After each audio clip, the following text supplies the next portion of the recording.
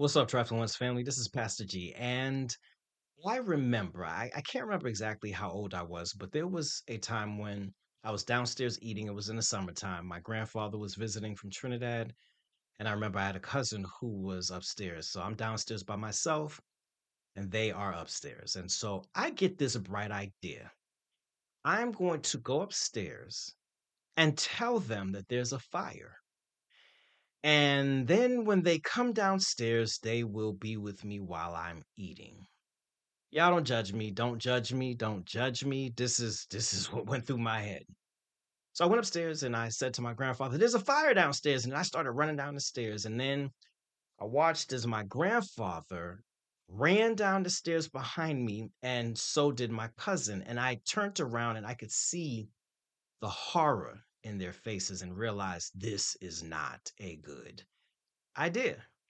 So I tell them, "No, there isn't a fire." I let them know. And they kind of look at me with disgust. And that was that. A couple days later, my sister, we were out at the park, and she was rubbing two sticks together. She's much older than I am, and she said, "Yeah, I'm gonna start a fire." And then she said, "Oh, wait a minute. Speaking of fires," and then she lights into me for what I had done to my grandfather and my cousin. My cousin apparently had snitched on me. And after she lit me up real good, she then said, "Make sure that that never happens again." And I said, "Okay." And once that was said, that was that. She never told our parents. That was it. My sister had shown me grace in the midst of me making a bone-headed decision. And one of the things that I recognize is that in this world that we live in, plenty of people make bad decisions, do stupid things, and yet we do not show grace in those types of situations. And so today we're going to take a look at a text in Proverbs 24 that deals with this very topic. And so we're going to talk about make room for mistakes coming up next on the Trifling Ones.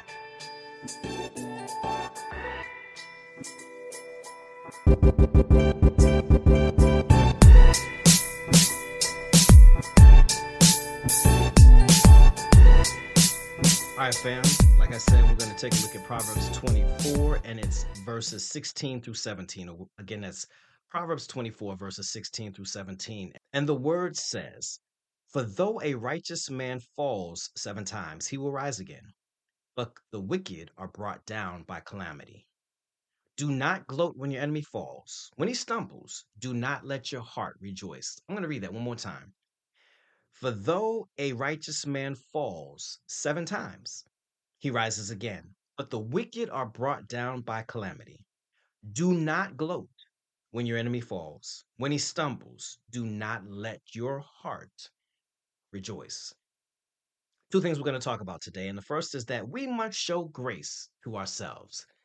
The text in verse 16 says, "For though a righteous man falls 7 times, he rises again." And so this text illustrates that even the righteous, those who strive to live right, will fall at times. And in fact, it says 7 times. Now, let's be clear. There are people who live foul. Their mindset is all in the gutter, and they have absolutely no remorse for the things that they do. So these actions are intentional. They don't feel any guilt. They have no plans to change. They have no level of accountability. But the text says that the wicked are brought down by calamity. So those folks there, they're brought down by calamity because they just live in foul. There is a difference, however, between being wrong and strong or struggling through a weakness, something that you know is wrong, and you say, "Lord, I won't do it again." Only to find that you've made decisions that have brought you right back to the same place. Now, I know that the self righteous folks out there will say, "Well, he's promoting greasy grace." I'm not doing that at all. I am just sharing that the word of God says a righteous man falls 7 times. The reality is that every last one of us has had an area that we had to grow beyond. And while we were growing, we continued to fall until we got to a place of deliverance. That is the 7 times that the text is talking about. So yeah, we messed up on some stuff several times. Yeah, we think back and we really wish we had done some things differently. We shouldn't have sent that text that we sent. We probably shouldn't have smoked that joint, and we shouldn't have slept with that particular person. We probably shouldn't have failed to pay our bills on a timely basis. We probably shouldn't have treated our bodies the way that we did. Probably shouldn't have treated that person the way that we did. Probably shouldn't have gotten into that car that particular time. We probably shouldn't have succumbed to our emotions. We probably shouldn't have wasted our parents' money when we went to college by not going to class. I want you to think about it. Think about what your shouldn't have is. What are the failures in your past? Focus on them just for a second. The times that you fell, bring it to memory. And yes, allow it to be a lesson. But the righteous, those of us who strive to do better and be better, it says we rise again because we don't stay in that fallen state. We don't stay in that place. We must show grace to ourselves, recognizing that even the best have fallen. See, we could stay in that place and we could constantly replay all the mistakes we've made and where we could be right now. But pause for a moment. David, the great king of Israel, fell. Moses, the great leader and liberator, fell. Noah, the shipbuilder, fell. And I got some women for you too. Eve, the mother of mankind, fell. Miriam, the sister of Moses, fell. Sarai, the wife of Abraham, fell. If a man and woman who were in the very presence of God in the Garden of Eden, which is paradise, didn't get it all right, well, then I think we're going to drop the ball from time to time. There's no need to be estranged from God because of falling. And so, right now, make it right. What is it that we've messed up with? Turn to Him and say, God, I'm sorry. And let Him pick you up. We must show grace to ourselves and allow God to bestow grace upon us. But my second point is this: we must show grace to others. We must show grace to others. Verse 17 says, do not gloat when your enemy falls. When he stumbles, do not let your heart rejoice. Now, this text tells us that we shouldn't gloat when our enemies mess up or fall. So, my question is, how do you think God feels when someone isn't an enemy, but just a random person? One thing for sure, when somebody messes up, there's a long line of folks who'll be ready and happy to let them know about it. We will often go in on the latest video that's trending. Why? Because they did something stupid. They lost it and it was caught on camera. They got drunk and said something unforgivable. They used poor judgment. And so we, on our cell phones, our tablets, our computer screens, then proceed to skewer them in the comment section. Many people are forever defined by a bad decision that was memorialized in video. But pause and consider just for a second. Have you ever got drunk and you not only embarrassed yourself, but everyone around you?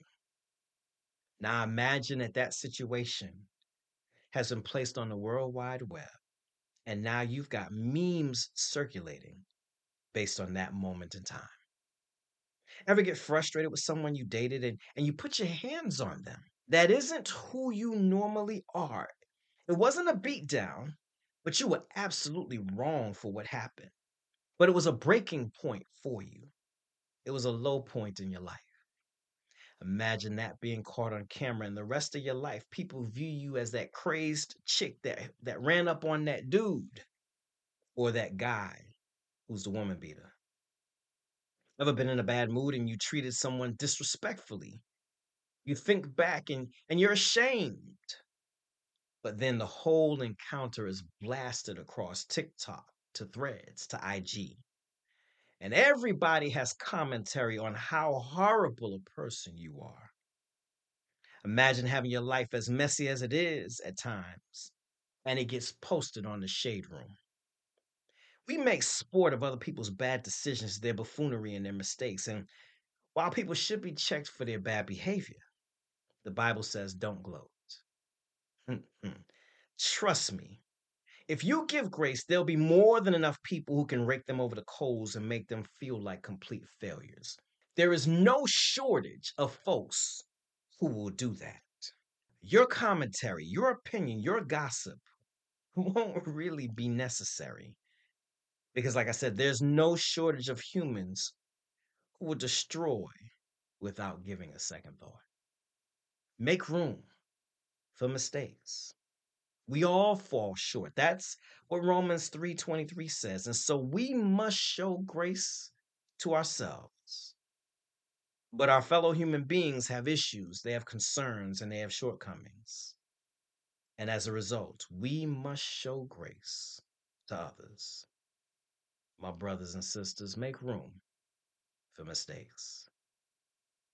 Heavenly Father, we come before you to say thank you, Lord, for watching over us and keeping us, and for not allowing everything that we do to be broadcast, to be revealed to everyone. We thank you that you didn't expose all of our weaknesses and all of our bad decisions. We're grateful that when we fell, you picked us up and allowed us another opportunity. We're asking right now that you would help us to be able to display the same level of grace, both for ourselves and for others. Help us to forgive ourselves for the things that we've done that still to this day make us cringe when we think about it.